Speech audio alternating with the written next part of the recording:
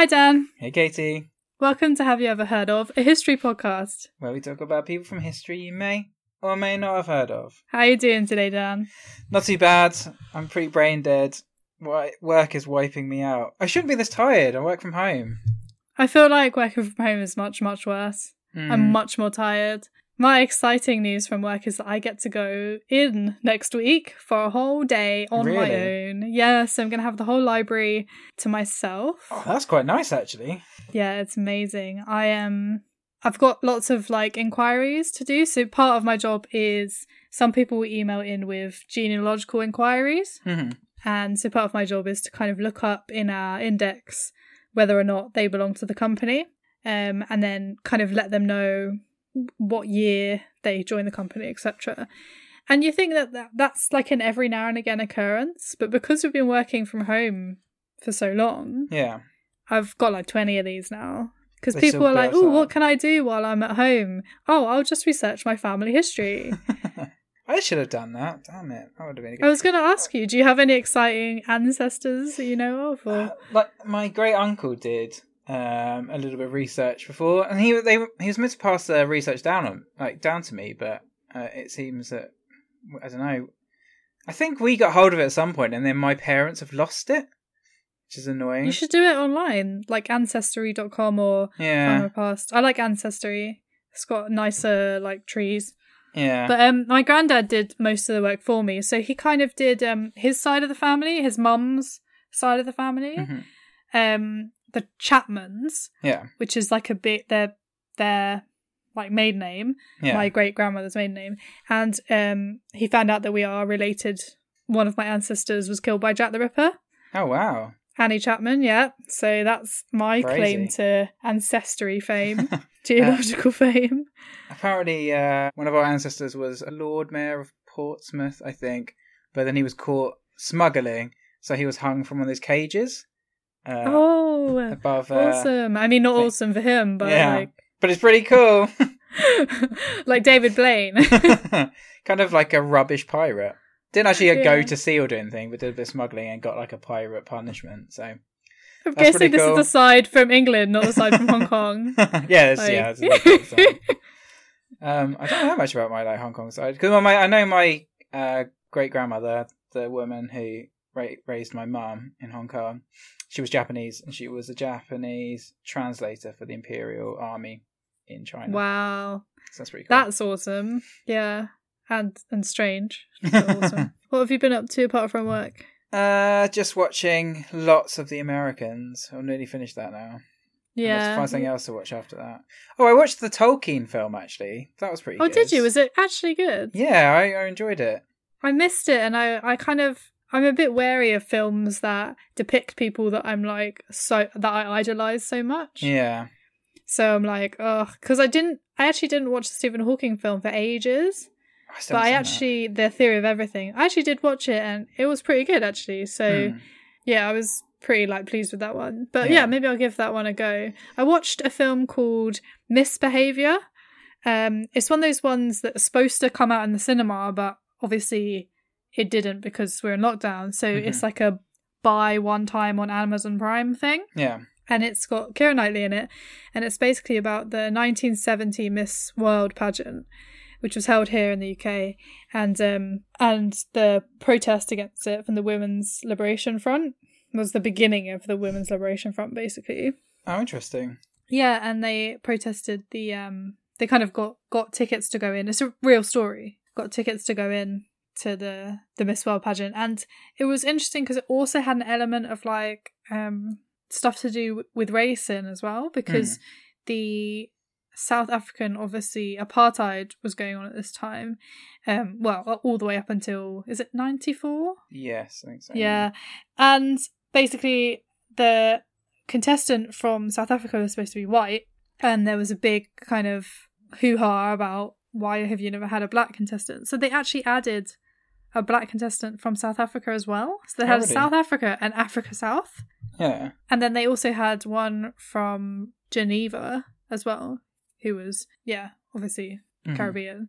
So that was a really interesting aspect of it. And I really loved the story. I mean, it wasn't like an amazing cinematic masterpiece, but it was a really great story about, women's liberation. And right at the end, it had a little thing that said the fight against the patriarchy is ongoing. And I was like, yeah, it is.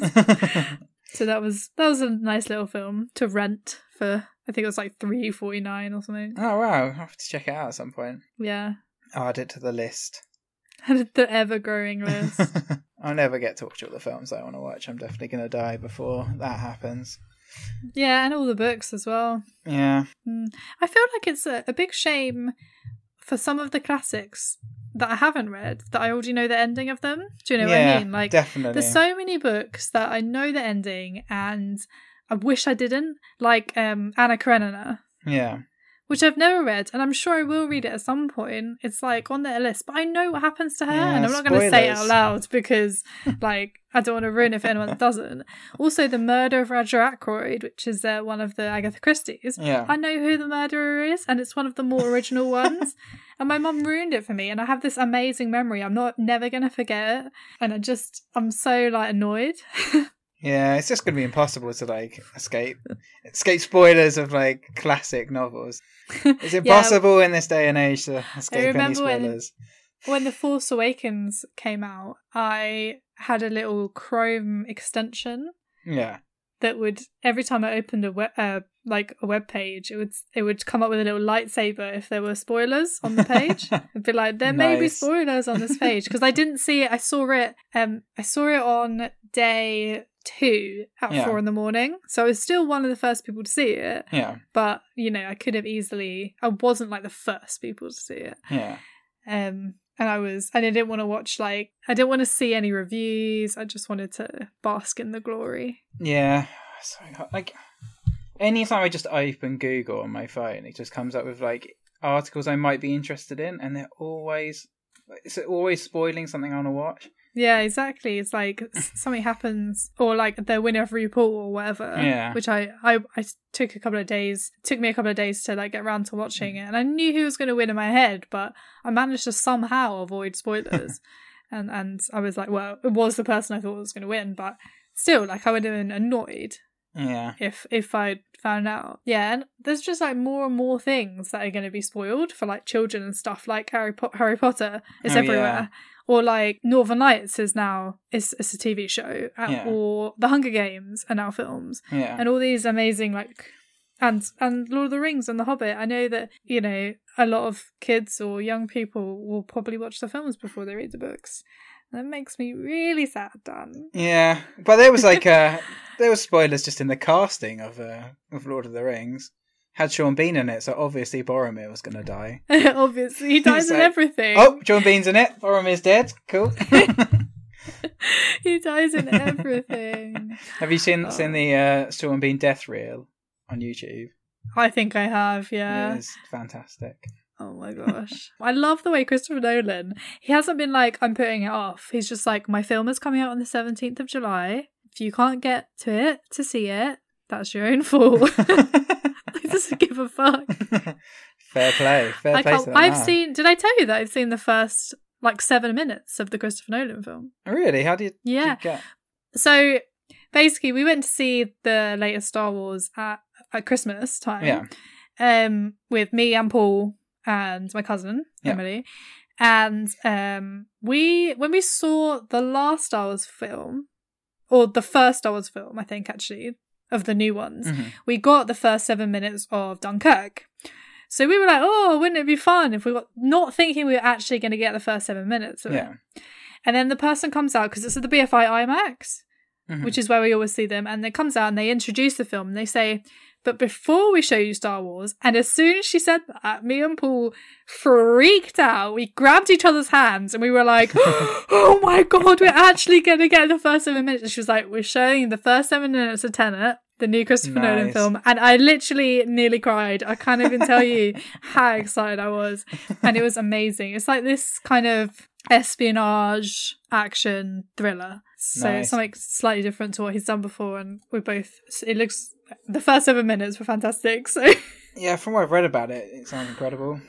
Yeah, and they've released a new trailer, so you should go and watch the new trailer. I will do that. Why don't you tell me about your person? Good plan. I will. Okay, have you ever heard of, I hope you've heard of him, Charles Kennedy? Of course I have. I love him. I loved him. It was the 5th anniversary of his death last week, so I figured I should do him. Oh, that's cool. I didn't know that.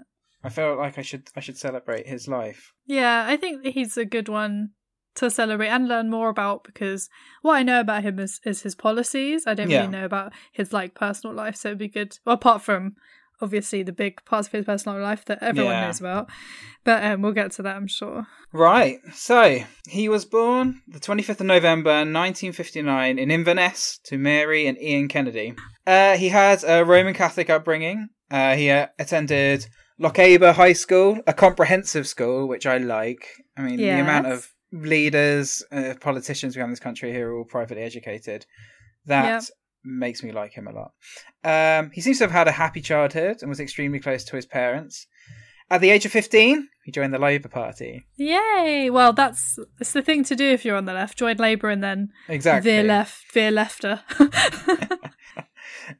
He studied at Glasgow University, where he received a degree in politics and philosophy. Yay! So like PPE, but without the economics. Yeah. Between 1980 and 1981, he was president of the Glasgow University Union. The Students' Union. Yeah. Here he showed his skills for oratory, joining the Dialectic Society and winning the Observer Mace.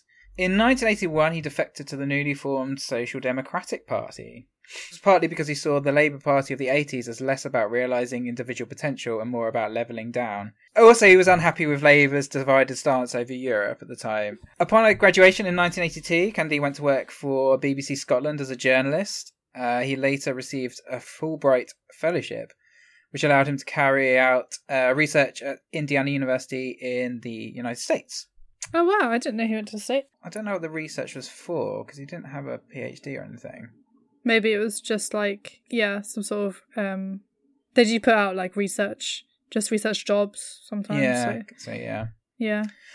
In 1983, he received the nomination to stand for the seat of Ross, Cromarty and Skye, then held by Tory Hamish Gray. He won the seat with a 1,704 majority. So, at this time, he was still only 23, so that made him the babe of the house. 23 to be an MP that is young. Quite crazy.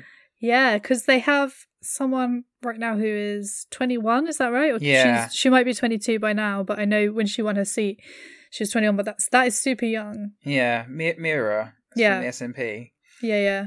She's great. I like her. Yeah, she's brilliant. She's got such a incredible force of personality. I could never have been an MP. I could be an MP now, but definitely could have been one at 23. No, or 21. It's no, I'm not doing it. Sorry, I don't want posh white men shouting at me. That's just not. He was apparently so surprised at his victory that upon winning, he had to ask whether MPs were paid. What? It might just be a voluntary thing. Stood out on the side. They paid pretty well. Maybe not this time, but yeah, they're paid. That's funny. I like that. So he was promoted pretty quickly. He served on the Social Services Select Committee from 1985 to 1987, and then he retained his seat in the 1987 election. But by 1987, those heady days when it seems the SDP were destined to overtake Labour as the main voice of social democracy in Britain were over. So Kennedy was one of the first SDP MPs to back the Liberal-SDP merger in 1988. As such, he was essentially one of the founding of the Liberal Democrat Party. Woohoo! A sometime uneasy political alliance between the two traditions. Charles Kennedy always stood on the Social Democratic wing. He moved to the front bench in 1989. Yay, the year I was born. Oh, yeah. He was like, Kay's just been born. Better move to the front bench.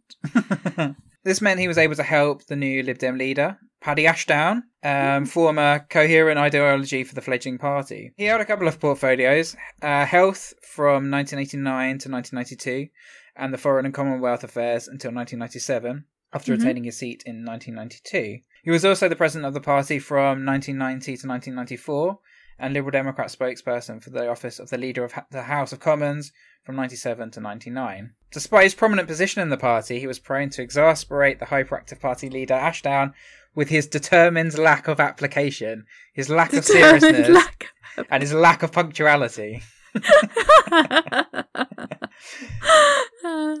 He actually said that he kind of hated being an MP. He was just confused. Like I thought this was a voluntary position. I don't know. There's like aspects of it he really liked, and there were just other aspects that he just couldn't be bothered with. I mean, that's why I like like every single job, right? Yeah. Like, there's no way. I'm sure that I would love being an MP and the fact that I get to like boss people about, but I would hate all the parts where I had to make decisions. See, that's the thing. Yeah, he hated decisions. He hated like having to like manage anything. He liked like the political discussion and like in general kind of like the big ideas of it all. But like when it came to the detail, he was just like, no, I can't be bothered. No. Later, Ashdown described Kennedy as the best of us when on song and on form. Kennedy's also well known for his quips and quotes. In 1998, he said, "Paddy Ashdown is the only party leader who's a trained killer. Although, to be fair, Mrs. Thatcher was self-taught." That's a good one. Oh, I like that. That's brilliant. They should put that on like a little German Cat poster. They should. That should be on our membership cards.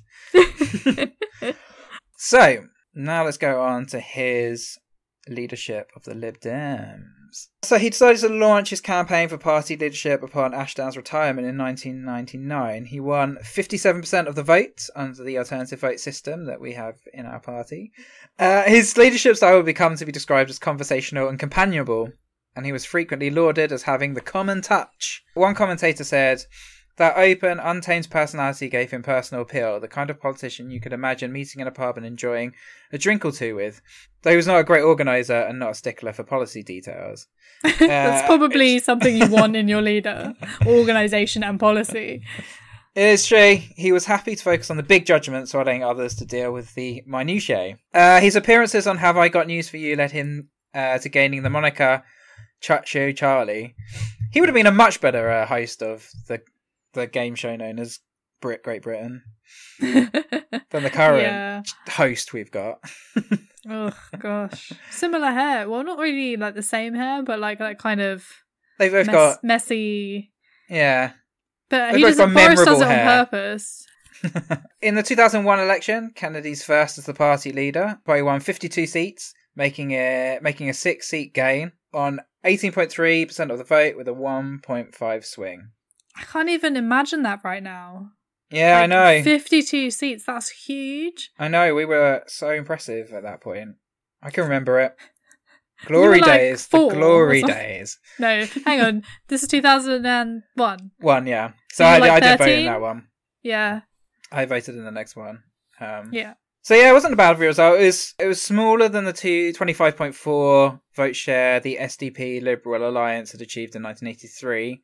But that only won the party 23 seats because the system is broken. Yeah, first past the post was the absolute worst system. Yeah, it's crazy. It's the worst. And also people don't vote as well. Yeah, exactly. For the stupidest reasons. People don't vote. Some people don't vote out of principle. Yeah. Some people don't vote because they can't be bothered. Yeah, because they say, I'm not going to get the person I want anyway, so what's the point? Or and then... Well, you're obviously not going to get the person you want because everyone thinks like that. I think in Australia, or maybe even France as well, they have a thing where you have to turn up, but you can tick a box that says, I don't want any of these candidates. Yeah. Which I think is a better system. Isn't it? Yeah, that is a much better system. Because then it's like, okay, now we know how many people genuinely didn't want any of the candidates. As a Lib Dem leader, he generally tried to position the party to the left of Labour. His policies were generally more redistributionist than Tony Blair's. He called for a 50% tax rate on those who earned $100,000 or more. He called for the abolition of council tax and its replacement by a local income tax based on income, progressive tax that would benefit lower earners, but one that Labour would argued would hurt middle and higher earners. But that's the point. He's like, yeah, that's the point. He planned to put the extra tax take into education, promising the abolition of tuition fees. Ooh. Yeah, that went really well. Top subjects. Lower class sizes and 21,000 new primary school teachers. He also promised free eye and dental checks, cheaper prescription charges, and a state-funded personal social care service. Yeah, I think that some of those things are just so... They sound like so... We just need them. Like free dental checks, free eye checks. Like, some people can't afford these things, and people that are on low income exactly. really It's so need fundamental. them. Like, it's just obvious. And also, you know, did he have policies on private education? I can't remember now. I think there was. I think you know, there was something about him being against private education, which obviously I am. Yeah. He also stood up for asylum-seeking rights, strongly opposing the indefinite detention without trial in Belmarsh for immigration detainees. He also wanted to find a practical way of ending imprisonment for non-violent offenders. He also opposed ID cards, that whole fiasco when it was going on. Yeah, what was that about? Yeah, I know, it's insane. He wrote in The Guardian, liberal instincts focus on the freedom of the individual and keeping a vigilant eye on the encroaching powers of the state, while promising protection for the most vulnerable in our society. In this global and technocratic age, our internationalism is welcome. We support the UN and are pro-Europeans. We are committed environmentalists and pro-public services. We favour honesty and fairness about tax. If taxes for the wealthiest need to go up, we say so. He also, of course, opposed the invasion of Iraq, which is the most important thing that probably happened in his whole tenure. Yeah, completely. Like, I mean, that's obvious. It's the most important thing that happened. Yeah, during his time there, and this is one of the reasons why I love him. Yeah, this is the reason why I joined the party, and I've never left, despite all the crap they've done. To me, they're always going to be the only party that opposed a war that has screwed the entire, not just the region, but the entire world. So many problems, which are the ripples that invasion has caused. All right, I'm gonna play his speech to the stop the war to the his speech to the protests to the anti-war rally. So I've joined you here today, and I've been asking these questions for months in Parliament because I'm not persuaded by the case for war. The arguments have been contradictory and inconsistent, and the information has all too often been misleading as well as inconclusive. It's no wonder that people are scared and confused. I say this to you quite seriously as somebody who personally happens not to be a pacifist, but has the utter respect for anyone for grounds of conscience who is. As somebody who's not actually anti-American, but is deeply worried by this Bush administration. And as someone who is under no illusions about the brutal dictatorship and the appalling regime which is Saddam Hussein. But I conclude by returning to the United Nations. If the great powers of the world ignore it, then great damage will be done to the world order and the best hope of international justice for everybody in the world.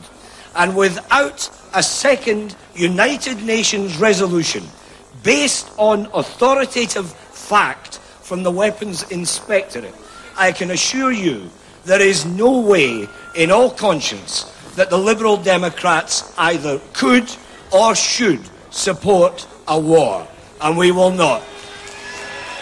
So Kennedy led the party to unequivocally oppose the war. He was not convinced. Did the whole Liberal Democratic Party vote against the war? Yeah, I think one person might have abstained. He wasn't convinced by the intelligence and weapons of mass destruction. He believed that even if there were weapons, it would be far better to see them dismantled before a UN inspector than precision bombed and all the chaos and carnage that would cause. Precision bombed in inverted commas, obviously. Yeah, which is completely inaccurate and killed a lot of innocent people. Exactly. Yeah. And still use that goddamn term now. He was utterly against the US doctrine of regime change crafted by Cheney and others, despite the fact that he did recognise Saddam Hussein to be a brutal dictator. He foresaw the chaos and destabilising effects such an invasion would have not only on the region but on the wider world, whereby the UN and the internationalism it represented would be forever damaged, which it is now. International organisations have had their reputation destroyed by this. We're seeing it now. This is a continuation. It's just kind of this caused the cracks, and now those cracks have just started to worsen. It's crazy. Yeah, and it's nice to hear someone say I am not a pacifist, but I still don't see I am not anti-war. Yeah. I'm anti this war. Yeah, because they're like the reasons are not good enough. Yeah, the damage it will cause is worse than the good it's going to do. The reasons need to be like, it's during the war, or, you know, literally the world is going to fall apart. Yeah. Like World War II. Like, exactly, yeah. And I would call myself a pacifist, for sure. And that's, you know, I do think that I believe in conflict resolution. Yeah. And I just think that Iraq war was my political awakening. Yeah. Because we were teenagers, and I was on the front of a local newspaper protesting the war. And that I was like looking at myself like, yeah, this is something I really believe in. And that was like the first thing that I knew that I believed in. So, yeah. Anyway, go Charles Kennedy, basically. Yeah. But for this, he was branded by most of the British press and by the House of Commons as a coward at best and a traitor at worst. But he does stand vindicated now, because the ripple effect caused by that war has been long and lasting, and yeah, it's had an appalling effect on the Middle East and across the world, and it's indirectly at least led to the sort of demagoguery that you see in Trump and the clown politics that we're seeing in the UK under Boris. I feel like I should be getting this political. It's going to turn people off, but I can't help it. It is crazy. Yeah. Yeah, despite the party's opposition to the war, they were careful to show that attitude did not extend to the troops themselves, who were just there doing their job, however wrong that job was, under the orders of the government and the opposition party who voted in favour of that war. He wrote in The Guardian that we must be confident that our troops are not being asked needlessly to undertake impossible tasks at unacceptable risk to their lives. While pictures of service people who became casualties adorn the cover of every newspaper, I mean, I seem to remember very little space being dedicated to those Iraqi lives that were being lost during that war. Still being lost. And I can't remember many people really talking about it, except for Charles Kennedy. He pointed out that Iraqi deaths and injuries far exceeded those of British service personnel, writing, it is outrageous that no record is kept of the number of Iraqis killed. We simply do not know how many have died since the occupation began. In future, each time a citizen of Iraq is struck, there should be a full investigation. He ended his article with a paragraph that I think is incredibly pertinent today with everything that's going on. We are no longer a nation of one church or one family structure or one colour, and if political parties are to stay relevant, they must reflect those changes. In the 2005 election, under his leadership, the party won 62 seats, a gain of 11 on 22% of the vote, a swing of around 4%. It wasn't bad. Nice, good climb. Yeah, it's always good to win seats off. Well, hopefully that was off the Tories. Yeah, it was mainly off Tories. But then again, I mean, at that time, Labour wasn't. Yeah. Yeah, I would not have been a Labour member at that time. So let's go on to his ousting. So Kennedy had kind of always been known for enjoying a drink. So there's a disagreement as to like how much this actually affected his work. Some claim it made him unpunctual and unreliable, while others believe that was just his laid-back personality, which was the very thing that made him and the party popular. So it's kind of like, maybe we should have someone else who enjoys drinking.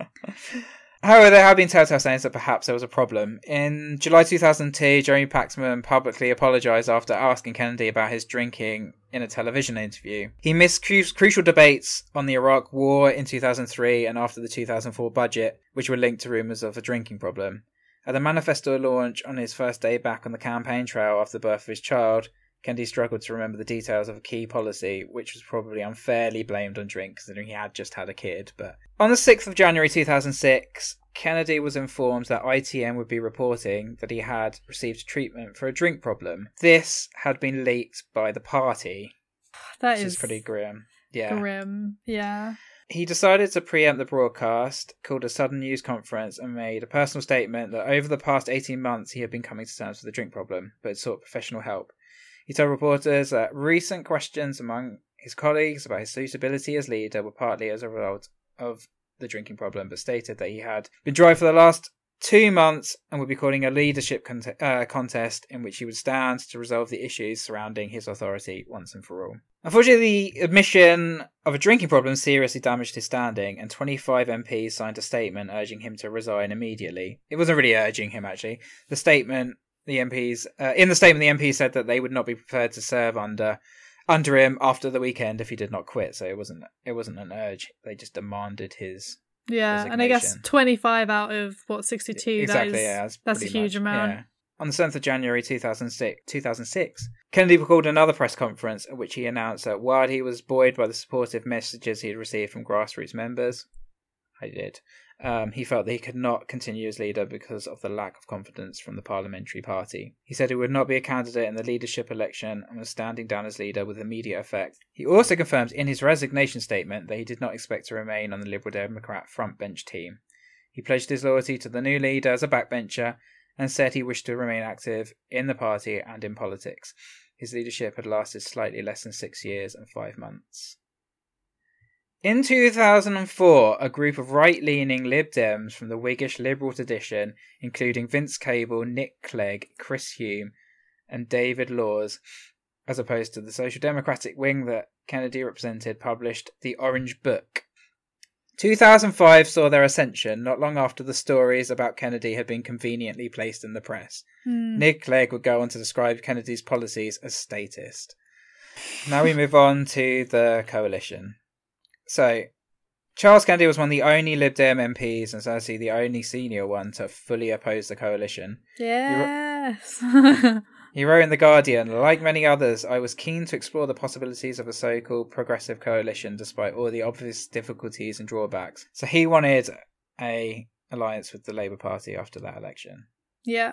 And he was defeated on that matter. There was even talk of him defecting back to Labour, though that didn't happen.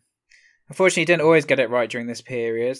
However, he stood up for his beliefs on 2 very important issues. He rebelled and voted against the government on capping benefit rises at 1%, and he voted against the rise in tuition fees. Yes, my man. Yeah. Yeah, I mean, I feel kind of bad because it didn't affect me because it was like the year after I'd finished. So it was like literally the year after I finished was the year that they went up. Yeah. But I feel like so angry about it still. Yeah. So angry about everything that went down. That was the first general election that I voted in. After having represented his seat of Ross, Comrie and Skye for 32 years, he lost it in the general election on the 7th of May 2015.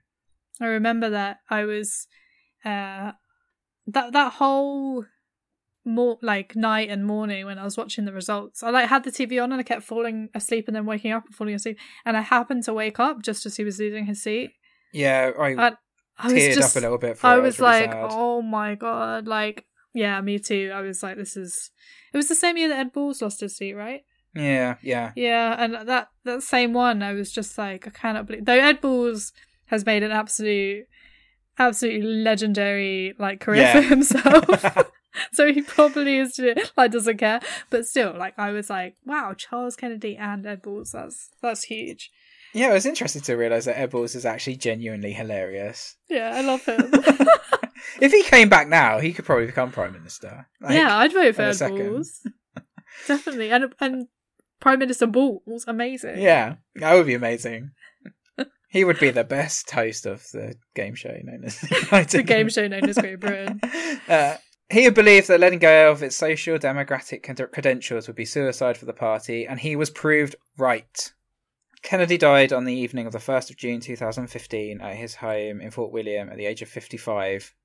Police described his death as sudden and non-suspicious. Following a post-mortem, his family announced that Kennedy had died of a major hemorrhage linked to his alcoholism. It's so sad. He was married, right? Yeah, he was, but that children? marriage broke down a couple of years before. Okay. Although he had a happy childhood, it's believed that he suffered from bouts of depression, which makes sense. Depressed people can be very good at hiding their depression behind a mask of warmth and gregariousness. But often that requires some form of external support, such as drugs or alcohol.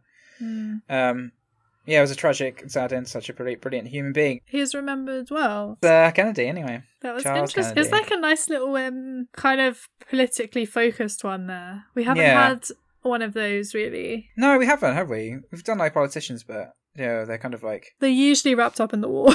Yeah, exactly. Yeah. Yeah, very interesting. Well, I enjoyed that. I enjoyed researching him. It was nice. Yeah, and it makes me so sad remembering him, because I really do think that he's one of the kind of last people that I really respected. Yeah. I not to say I don't respect like a lot of the people that are in Labour or Liberal Democrats right now, but I really felt almost emotionally connected. Yeah. Whereas I don't really feel, apart from Jeremy Corbyn and Keir Starmer, who I love with my whole heart. I don't really feel emotionally connected to any of the MPs right now. Apart from my amazing, amazing MP, Meg Hillier, who I've met and campaigned for, and she's fantastic, and she just loves Hackney. So I just love her because she is so devoted to our constituency. I think researching him made me remember when I was excited about being a member of a party. His around starting as a war was just so. Yeah, it was inspiring. Yeah, it was nice. For sure, you need to stand up for what you actually feel is right. Yeah, and whatever your party says, I know it's really difficult, because you get whipped, and that's something that you kind of almost have to, when you join a party, be like, I'm going to support you. But at the end of the day, if you don't think it's right, I don't know how people can live with themselves. Because I can't even. Do you know what happened to me the other day, Dan? I stepped on a snail. And I nearly cried. If Matt hadn't been there, I would have actually cried because I was so upset. And I was like, oh no, what do I do? And he's like, there's nothing you can do. It's a snail. We were just out for a walk and it was a bit wet. And I was like, oh no, I stepped on a snail. And I can't even step on a snail. Aww. I don't know how people can vote for war and these things. It just completely baffles me. Aww. Maybe I should. Well, on the snail front, at least a bird is going to have some food. The bird will probably eat it anyway. Well, I really hope that he became a slug. You know how when you step on a snail, maybe they become a slug, and then he just went and joined his new slug family. That's what I really hope happened. We just found a new shell, a little yogurt pot or something. That's what Petit Falou. That was I'm sure he's found another shells. I don't think that's how it happens. Yeah, that's more what are those little things called? They're like crabs, but are they just crabs? They find a new shell. Oh, maybe crabs do find new shells. I don't know. I don't know much about crabs, to be honest. Special type of crab. So I'm now doing a thinky face.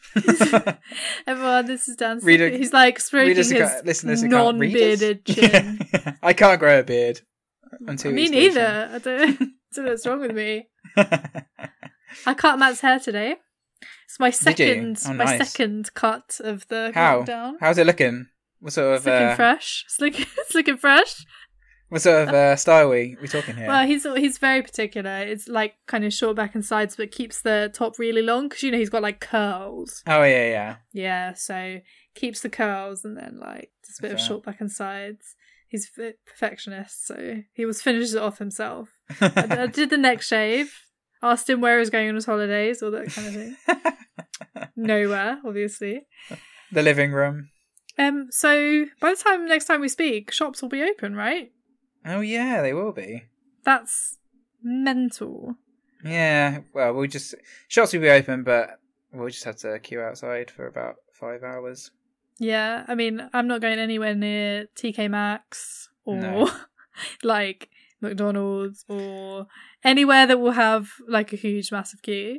Yeah. The only places I'm going are to charity shops if they're open. I've been happy ordering online. I've been happy ordering online for the last few years. So I don't need to change that. I get to Forbidden Planet, but that's about it. Yeah, I might cycle into Central at some point and just not go in the shops, but kind of look at the shops and be like, oh, look at the people nice. queuing it's outside open. the shops. Look at that. Look at Primark. How nice. Yeah, and not actually go in them. I'm wondering if the pubs are going to open in time for our annual pub crawl. Probably not. Well, maybe. I don't know. End of July, beginning August, maybe. Yeah. They said they'd open their beer gardens, but not the pub itself. Yeah, so okay, this is funny actually. So I heard at my work sometimes has social events. Yeah. And they're talking about how when they start doing the events again, they're not going to allow vertical drinking. What? So vertical drinking is where you're like standing up with like a glass of wine or a pint and like mingling. Because you're vertical. So yeah. And I was like, wait, hang on a second. So you have to be laying down? So you have to be laying. I was like, because I love horizontal drinking personally. But do we all have to like lay down on the floor, like side by side? What? I'm really confused. So apparently maybe that will be a thing where you're not allowed to be vertical. You're only allowed to stand up if you're actually going to the bar to get a drink. The rest of the time you have to actually be sitting at a table, which is not going to work. No, it's going to make... At all. That's not a pub. Yeah. That's my house. I can do that in my house. Just come to my house. That's some very expensive tinny drinking. Yeah. So, I don't know. But I laughed so hard at vertical drinking. Well, hopefully it'll be over by then, so go to the actual pub. So, Dan, what are you cooking tonight? Seafood pasta. Again, that was about 3 weeks ago. Oh no, that's crab pasta. Oh, this is seafood pasta. Yeah, this is prawns and salmon in a creamy tomato sauce, a little bit of basil, and some courgettes. And it's going to be delish.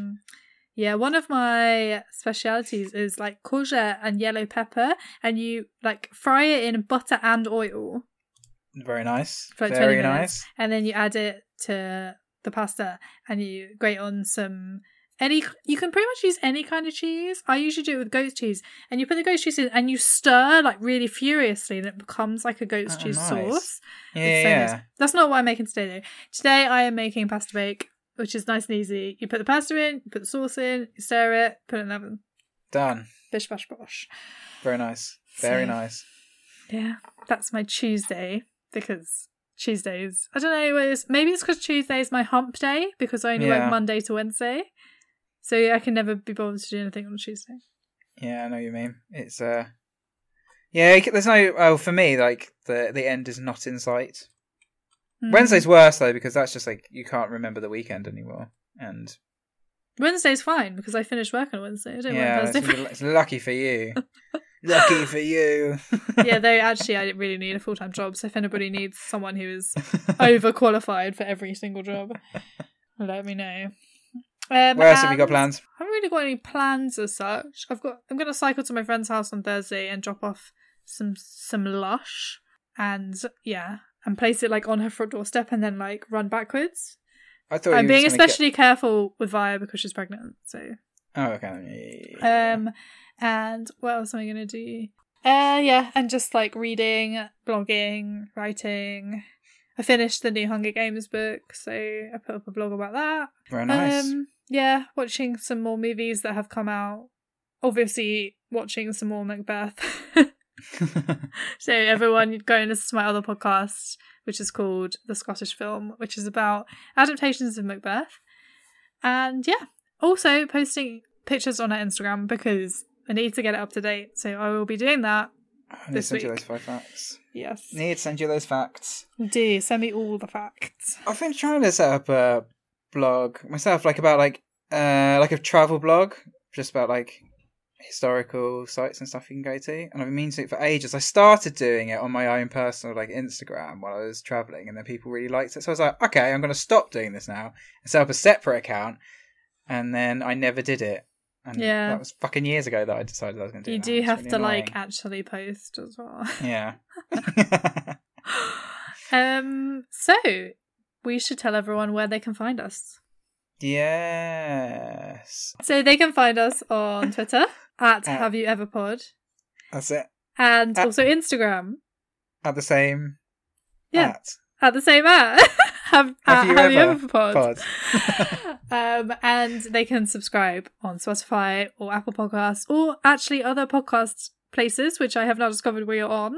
So if you have like an Android and you have other podcast apps, we're on there too. So subscribe wherever you are listening to this. Yeah, wherever.